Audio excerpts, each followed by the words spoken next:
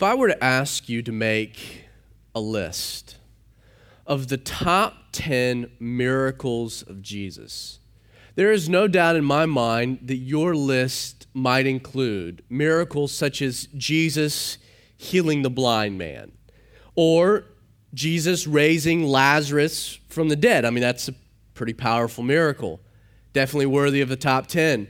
Jesus multiplying the bread, the fish, or walking on water. Maybe even Jesus commanding the seas to be calm, and boom, they were calm. Many of these miracles are common, noteworthy, and would make even a very elementary student of Scripture's top 10 lists of the miracles of Jesus. My guess, though, is that the miracle we're going to be looking at this morning would not crack the typical top 10. And yet, the miracle we're going to examine this morning not only rivals many of these common, famous miracles, but with the exception of the resurrection of Jesus Christ, I think is one of the most powerful miracles and important miracles of Jesus' entire earthly ministry. We begin verse 40 of Mark chapter 1. Now a leper came to Jesus, imploring him, kneeling down to him, and saying to him, "If you are willing, you can make me clean." Now, before we get into the scene itself, I think it would be helpful if we took just a few minutes and examined the plight of the leper before looking at anything else concerning the scene. Leprosy. Leprosy today is referred to as Hansen's disease. Though it is still as incurable today as it was in the first century, today there are many treatment options that keep the disease itself from being a death sentence. It's not nearly as life-threatening as it once was. However, today you might be surprised to note that there are 15 million people infected with leprosy, with around 100 cases per year being diagnosed in the United States. Leprosy is caused by a bacteria known as Mycobacterium leprae, which specifically targets and destroys a person's central nervous system. Now, because the bacteria, known as leprosy, finds itself gravitating towards cooler temperatures, the bacteria likes cooler temperature, the disease initially affects areas that are cooler, such as a person's skin, before then moving to other areas such as hands and feet and nose, ears, etc., areas that are cooler than your core. Now, as the bacteria destroys the nerve endings, it produces within the person a numbness and later disfigurement.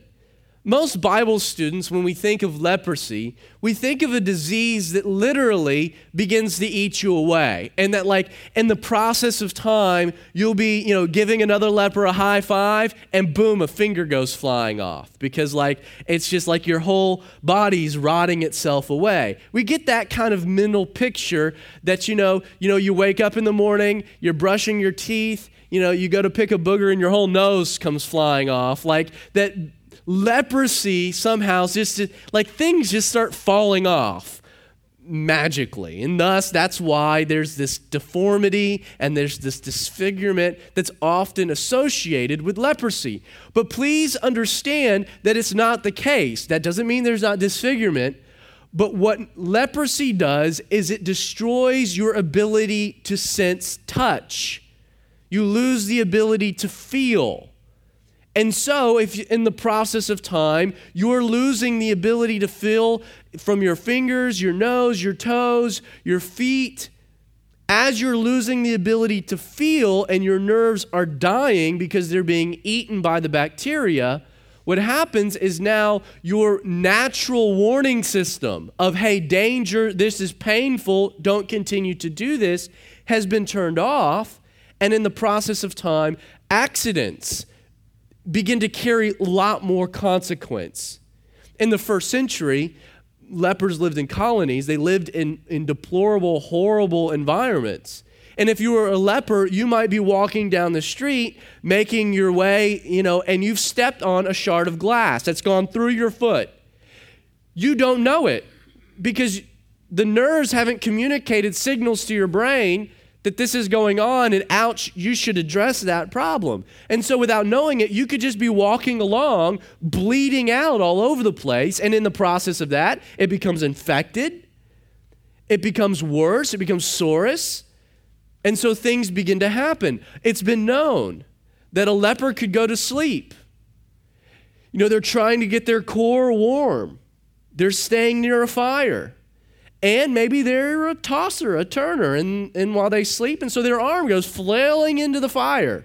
Now, most normal people will immediately be given an indicator to the point you'll wake up and you're like, holy crap, my arm's on fire. I need to address this. But the leper who can't feel that, their arm is just being burned and scorched, and they wake up in the morning and it's like, there's the bone. And it's like, oh my goodness, this isn't good.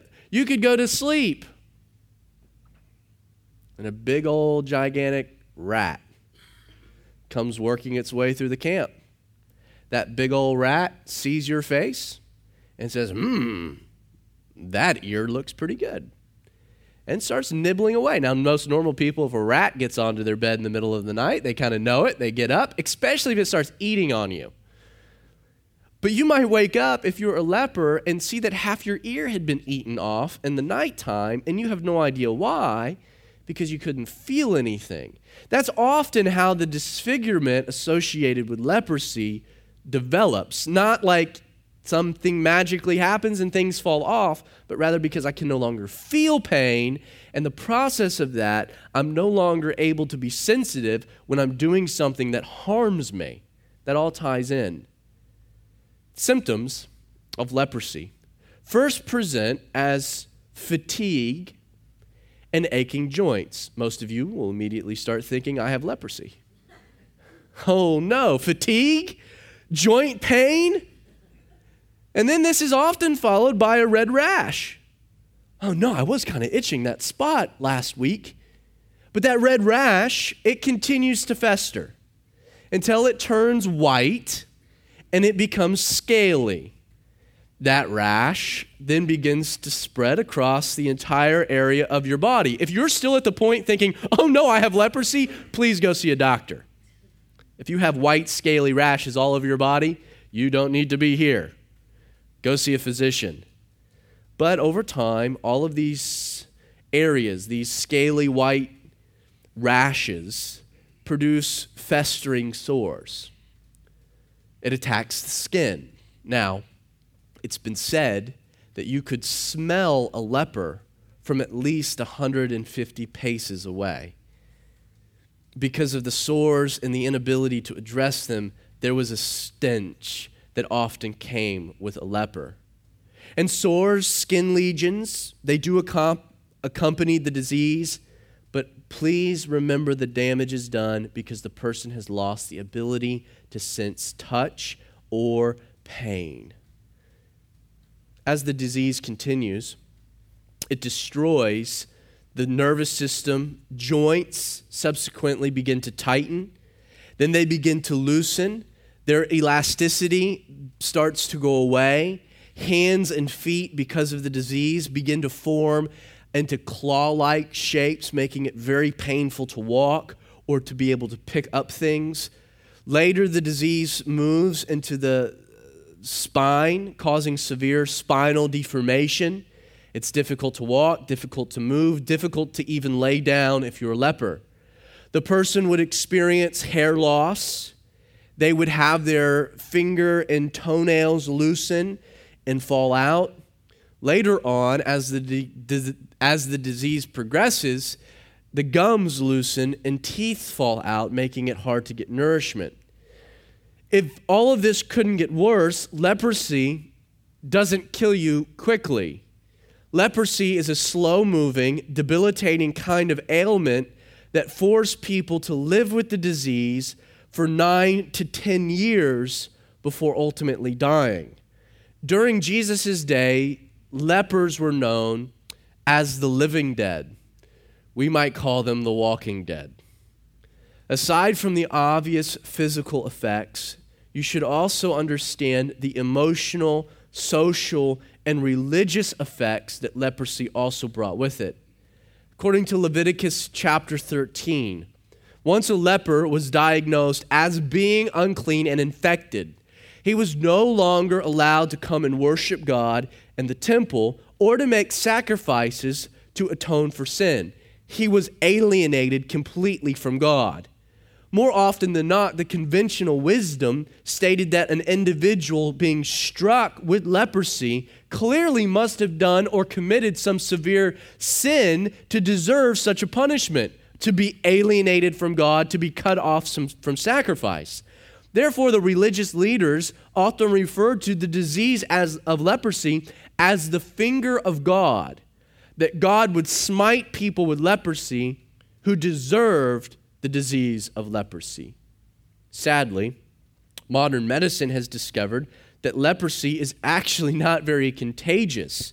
But in the first century, the disease was shrouded in so much mystery that you were forced, upon being declared unclean and being alienated from God, you were forced to leave behind your family, your friends, your work, your community. You could not even go home to pack a bag. Since this was such a devastating development, to cope with the loss, most family members, they would have a funeral for the leper, which, would allow them some closure and the ability to move on with their lives. This is before the leper's dead, mind you, upon diagnosing leprosy. You're like, I just have a rash, let me come home. And you're like, no. And then they have a funeral for you, and you're at a distance watching your funeral. It was horrible. In the end, lepers were forced to live a life of loneliness and communal living with other lepers.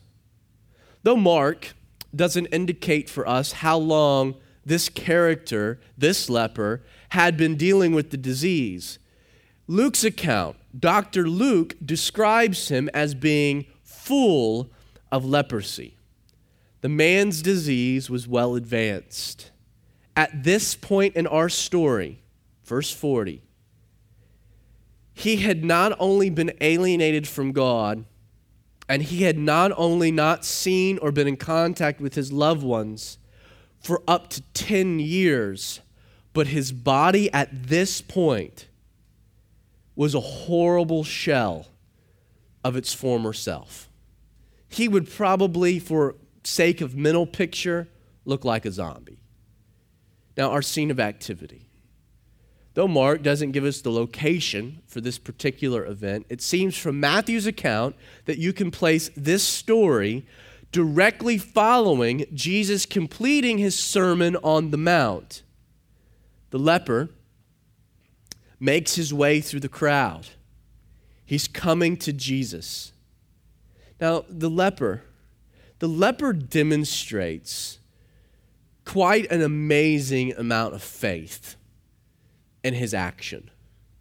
Since leprosy was viewed as being contagious, the law stipulated that a leper had to stay at least 100 feet away from clean people. And he was forced to ring a bell as he would make an approach. He would then be commanded that he would need to cry out, "Unclean, unclean," so people knew a leper was coming and they could get out of his way. As this man makes his way through a crowd, a congregation, to get to Jesus, you can see him ringing this bell, crying out, "Unclean, unclean, unclean." People are diving out of the way. People are running, they're scurrying, but they're also treating this man in a horrible way. The Pharisees would often brag about how poorly they treated lepers. They would brag about how accurate they were when they would throw rocks to keep lepers away. Don't forget, they saw this as being the finger of God, that they were being judged. This leper, as he makes his way, you can imagine the ridicule, the humiliation, the scorn, very possibly even the obscenities that this man faced when he had to abandon the norm and make his way through a crowd of people. Mark describes him. He describes the man as coming to Jesus, imploring him, kneeling down, or basically prostrate before Jesus. The picture that Mark is painting for us is one of submission, desperation, and respect. This leper, it's clear, he did not care at all what anyone thought of him. He didn't care about the scorn or the insults hurled his way. He didn't care about the obscenities. This man wanted and was determined to make his way to the feet of Jesus. And as the man is making his way through the crowd, at some point his declaration of unclean, unclean, unclean transitions to him saying, if you are willing, directed to Jesus, you can make me clean. Now, the verb usage here indicates that this wasn't something that the man declared one time. As though he makes his way through the crowd, he falls at the feet of Jesus, he's laying prostrate, and he makes this declaration or the singular statement, if you are willing, you can make me clean. The verb tense indicates that this was something, as he transitions from unclean, unclean, he transitions to, if you are willing, you can make me clean. If you are willing, you can make me clean. It is something he is repeating over and over and over and over again. Even after making this directed to Jesus, he still continues under bated breath to repeat this over and over and over again as he waits for a response. You sense this honest, sincere man making a desperate plea for health, which is pretty awesome considering. You know, most people, when we approach Jesus, when we come to Jesus on our knees, laying prostrate before the Lord, do you know often we come to Jesus giving to Jesus our list of wishes and wants? Jesus, please give me this, or get me out of that, or provide this, or provide that. However, this man, he came to Jesus not asking what Jesus could give to him, but rather what Jesus could make of him. He didn't come saying, Jesus, give me, but Jesus, make me. That was the man's request. And wow, right on. What intuition, what faith. And do you notice that the man never doubts Jesus' ability to perform the miracle? He never doubts Jesus' ability to heal him, but he rather questions Jesus' willingness. If you are willing, you can make me clean. He never doubts whether Jesus could, whether Jesus had the authority, or whether he possessed the power. He showed incredible faith here, considering that Jesus had never healed a person of leprosy at this point in his ministry. Jesus had healed other ailments. Jesus had cast out demons. Jesus had caused blind people and lame people to see and to walk. Jesus had performed miracles, but he had never healed a person of leprosy. If you are willing. It shows incredible faith. But it also reveals to us the devastating effects that this disease had wrought on his soul. Think about it. The religious culture saw his condition as the judgment of God. They viewed the man, he viewed himself as condemned, a lost soul, the walking dead, that God did not want anything to do with him because of his sin and because of his misdeeds. He doesn't question his ability, but willingness, if you are willing, which meant that within himself, he wasn't sure if Jesus would be willing. This man knew that Jesus was a good man. And I think we can even surmise that he saw Jesus as being divine. But in his mind, he questions whether or not Jesus would want to heal him of a disease that he viewed as being divine punishment.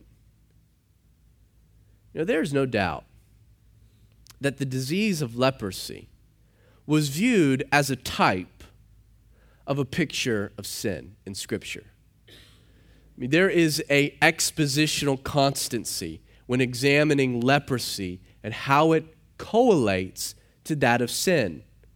Leviticus was viewed by Jewish scholars as being the very center of the Mosaic Law.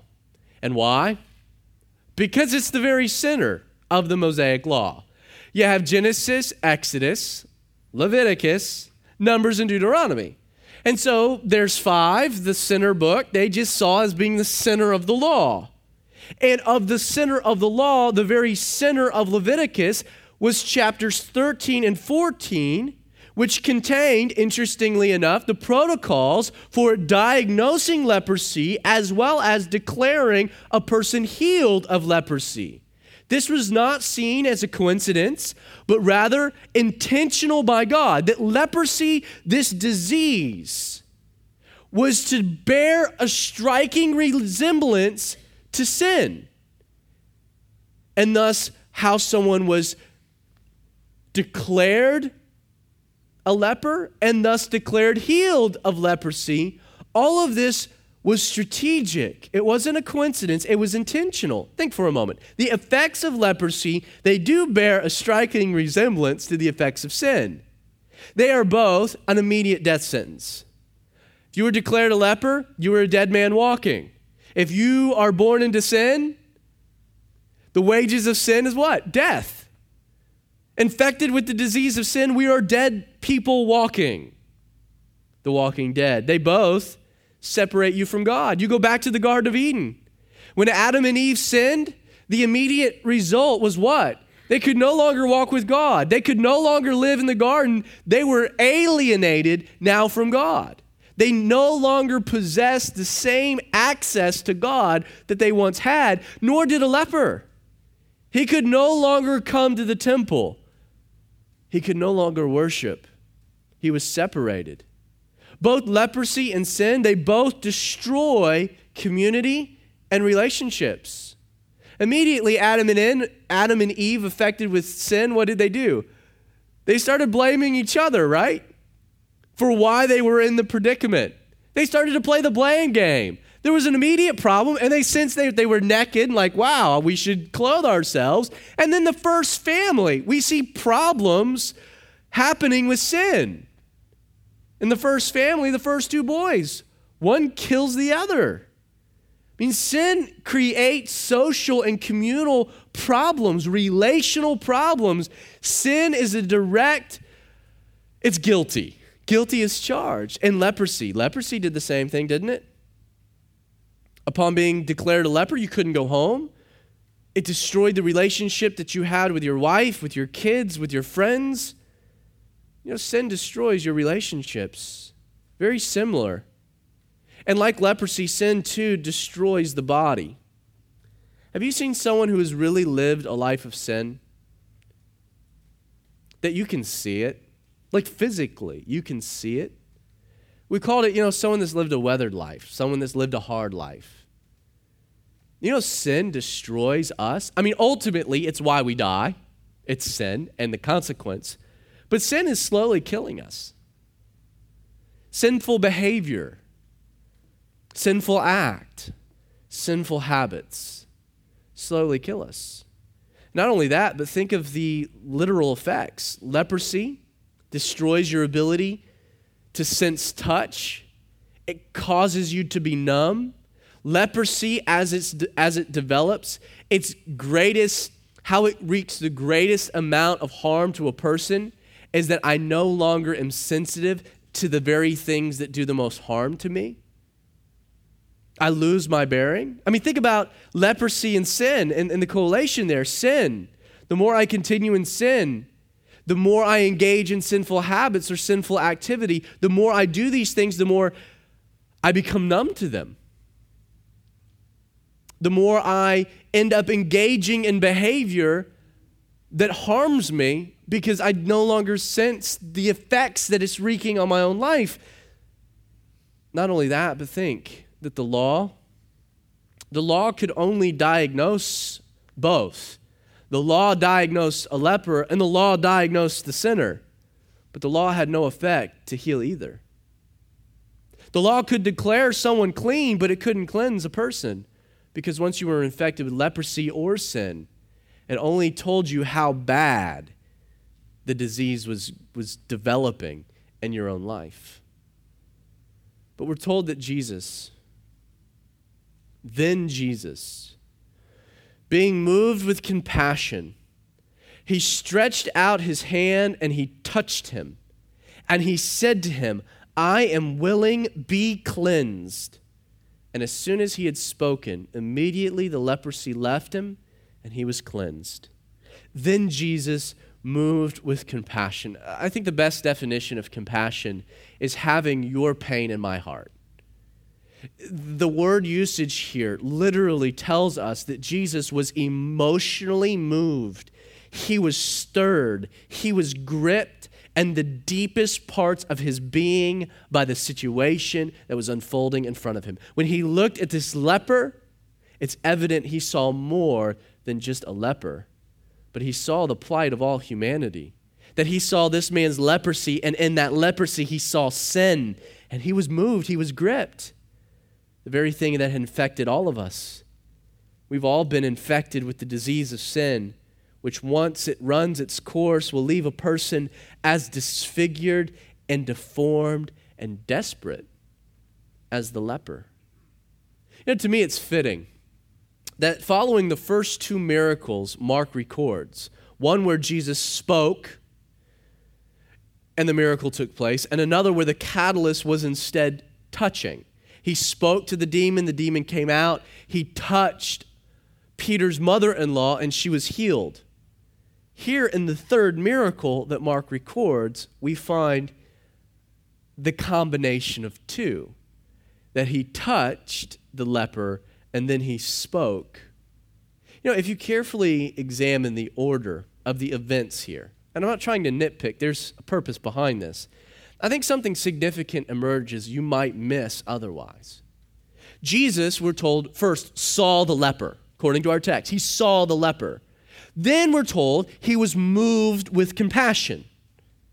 Thirdly, according to Mark's account, Jesus then reached out and touched the leper. Then he spoke to the leper saying, I am willing, be cleansed. Then the leprosy left him. Now, according to the flow that Mark provides, understand what he's saying. Mark is telling us that Jesus was touching the man, a leper, before the man was actually healed. Because the healing didn't come until Jesus spoke the words to be healed, and then the leprosy left him. So as Jesus is touching the leper, according to Mark's account, the man's still a leper. He's still a leper, which meant that Jesus would have immediately been considered leprous until he went and presented himself to the priest at the temple and was declared to be either clean or unclean. Understand, when Jesus touches the leper, the apostles freak out. Like they freak out. Like they've probably already, dove for cover as the man approaches. They were probably right there hurling the same kind of insults to the man. Some of them were probably looking as the bodyguards of Jesus who should jump out and keep the leper from infecting Jesus. None of them do any of this. And when Jesus touches the man, it's like, oh no, Jesus, you might have gone too far with this one, because he would have been viewed as leprous. Understand, and this is important, that Jesus first identified with the leper by touching him. Then Jesus became leprous. Then Jesus healed the man. But Jesus didn't have to present himself anywhere. Why? Because he was not leprous, and he got rid of the evidence. Because the man wasn't leprous. Isn't it interesting? Isn't it interesting that Scripture tells us that Jesus became sin to pay for sin so that he could cleanse sin? Jesus touched the leper, healed the leper. He took the leprosy. I was listening to one pastor this week who made kind of a snide remark. Immediately the leprosy left. And he kind of made the comment, well, where did the leprosy go? And he was trying to be comical and whatnot, and I got that. But could it be, as I was thinking, that the leprosy left the man because Jesus absorbed the leprosy? Where did it go? That it went right through Jesus' hand? Possibly. There are 7 common I am statements made by Jesus in the gospel. I am the bread of life.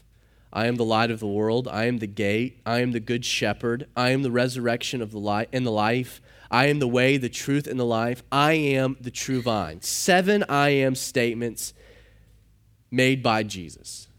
But I think I've discovered an 8th. As a matter of fact, I think it's the most powerful of all of them. Imagine you're the leper and you hear these words tickle your ears. I am willing. I think it's the 8th I am statement. And wow, isn't that powerful?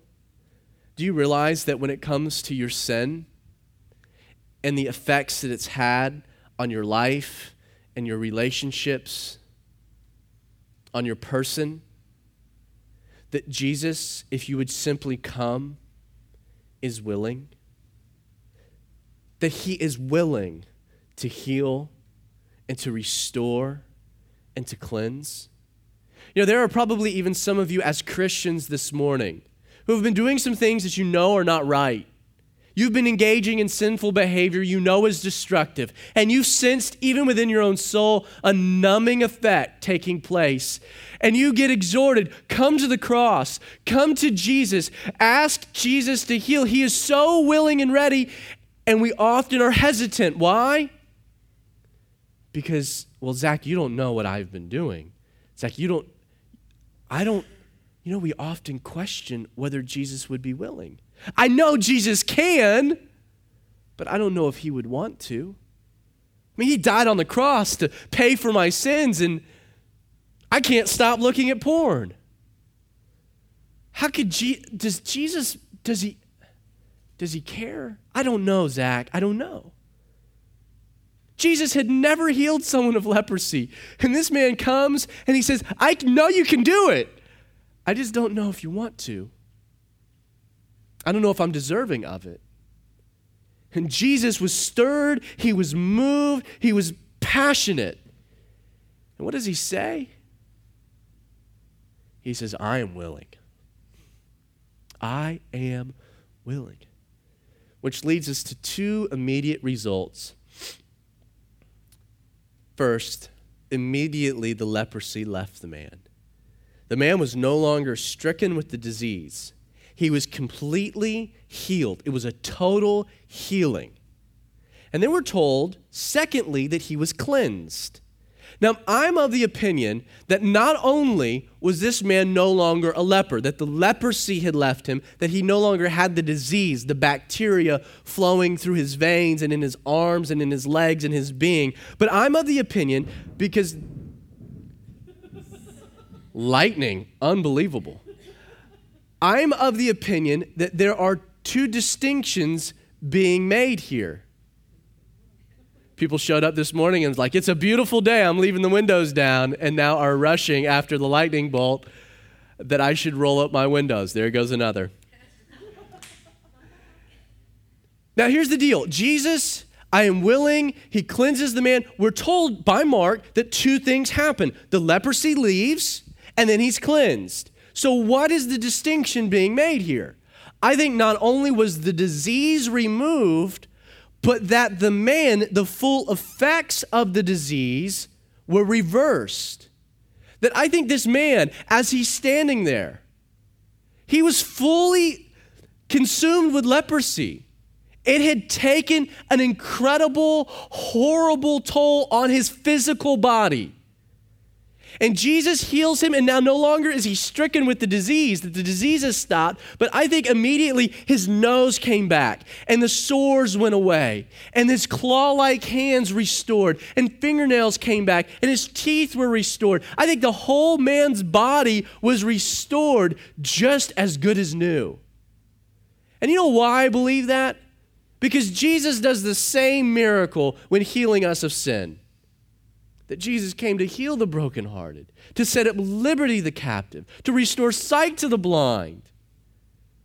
Yes, in a literal sense, but also in a spiritual sense, for you and for I.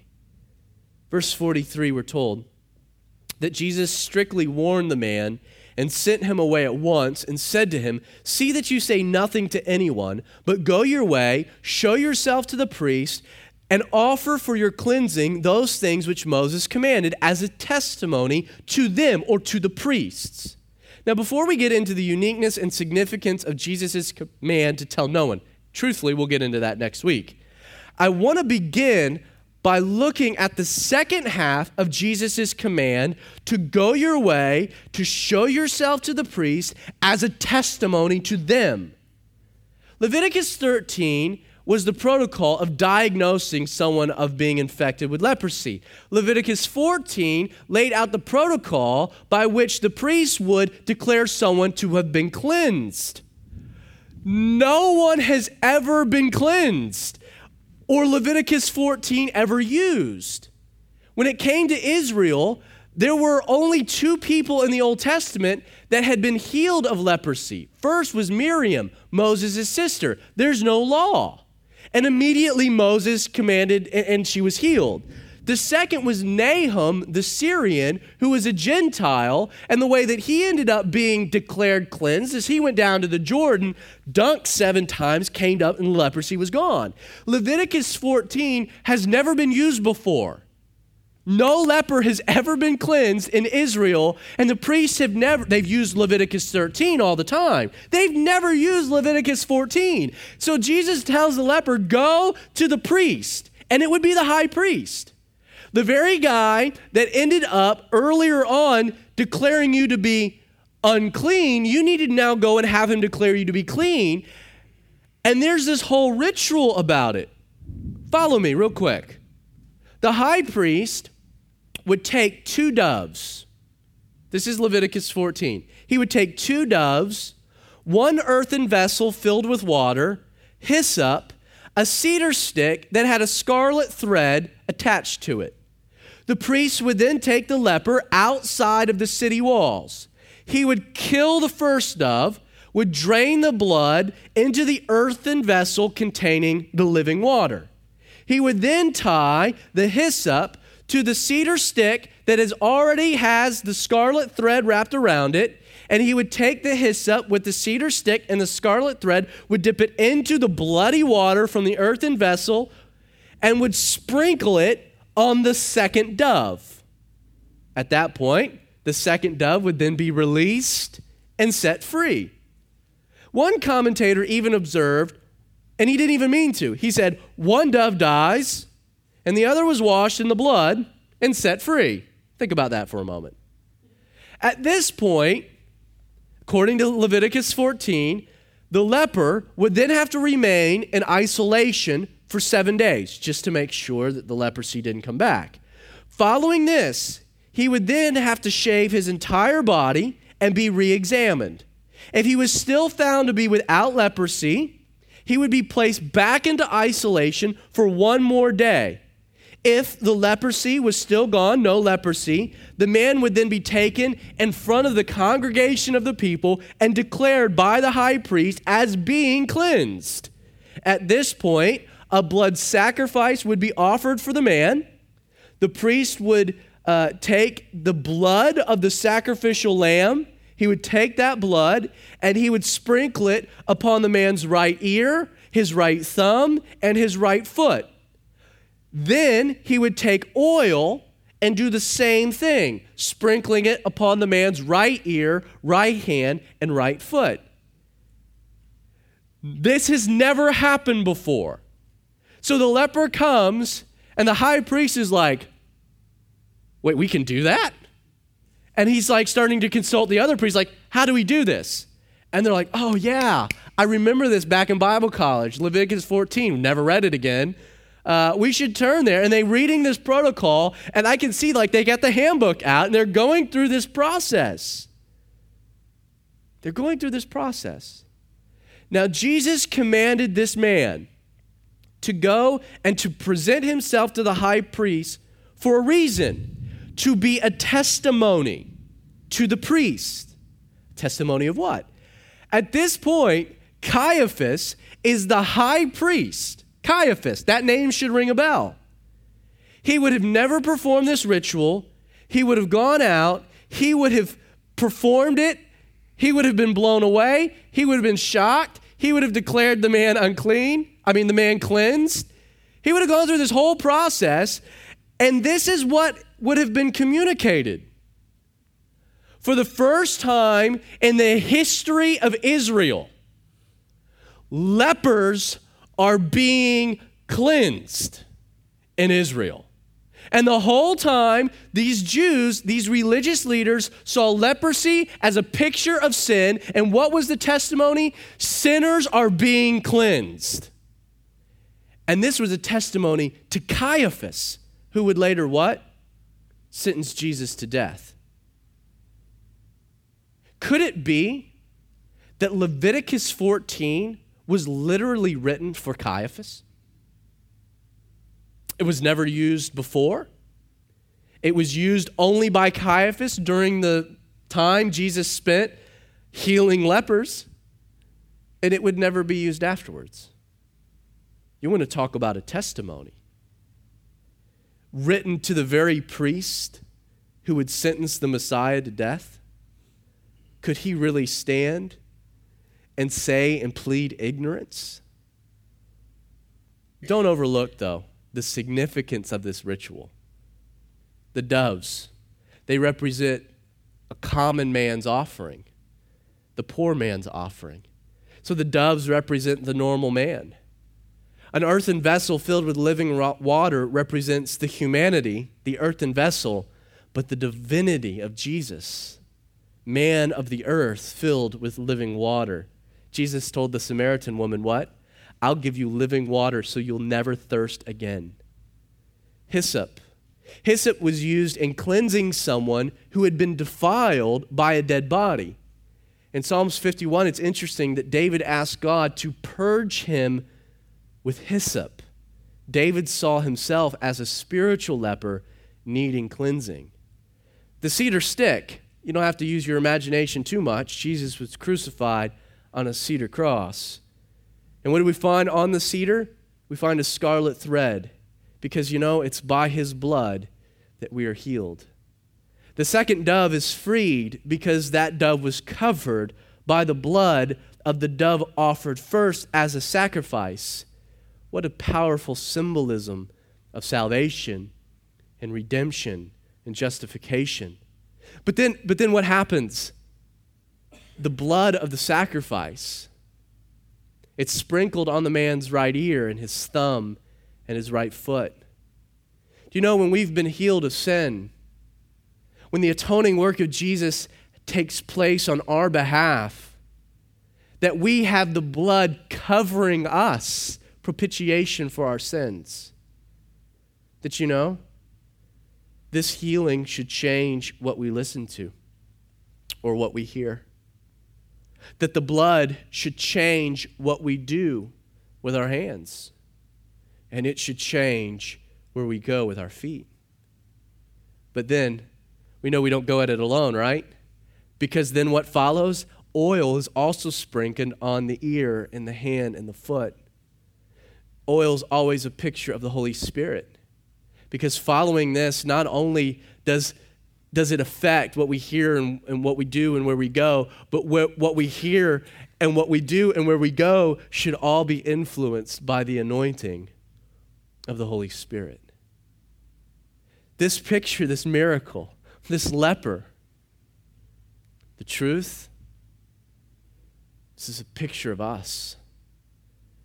It's a picture of you. It's ultimately a picture of what Jesus would do on the cross. If